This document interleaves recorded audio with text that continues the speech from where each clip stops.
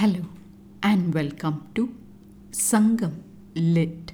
This is Nandini Karki, and in this episode we listen to an account of activities before a battle as portrayed in Sangam Literary work Puranaanooru 269, penned by the poet Avvaiyaar.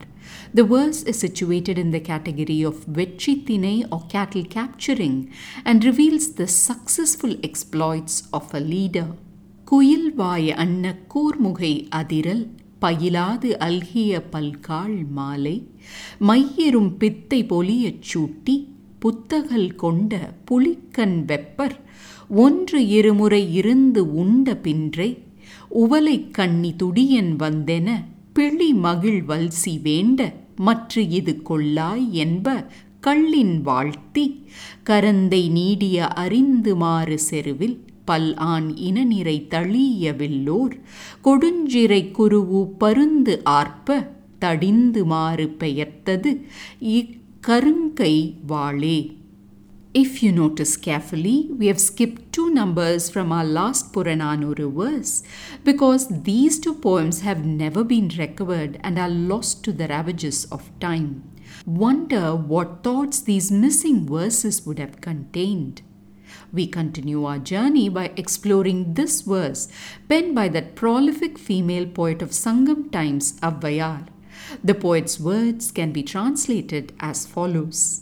Akin to a coil's beak are the sharp buds of the jewel vine, and wearing on your thick black tresses a garland of these flowers that have not matured into fruits with many seeds. After drinking once or twice the thick liquor in the hue of a tiger's eyes, poured fresh into a new cup, hearing the beats of the tudi drummer who wears a twig and leaf garland, even when insisted upon to drink the well-filtered delicacy, refusing the same, and blessing the toddy you left.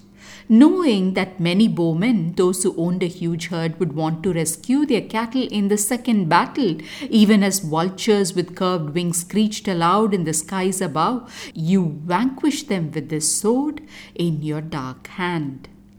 Let's explore the words herein. The poet starts in her characteristic style of comparing elements in nature, such as a coil's beak and a bud of the adiral flower, commonly known as jewel vine.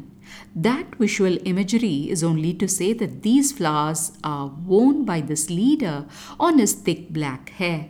Then that leader is seen drinking deeply from a new cup of liquor, the color of which the poet compares to a tiger's eyes.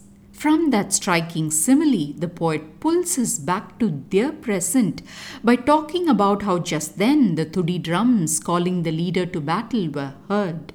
Immediately he rose, refusing to drink any more toddy as a man bent on his mission, and set out to capture cattle from their enemies, knowing fully well that many would come to defend it with their sturdy bows.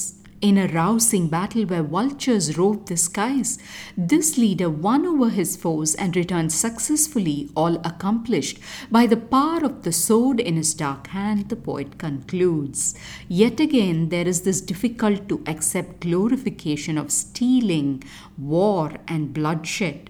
Those were the times, and that was their priorities, and the path forward is to let go of these outdated notions and just focus on the beauty of their poetry, which connects a coil bird to a jewel vine flower and makes us relish a glass of toddy in the hue of a tiger's eyes.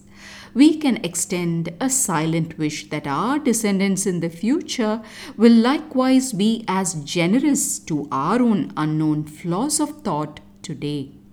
Thanks for listening to this episode of Sangam Lit and journeying with me to ancient lands and minds. Please visit nandinikarki.com to share your thoughts and do spread the word about Sangam Lit. Until next time, Nandri, Vanakkam.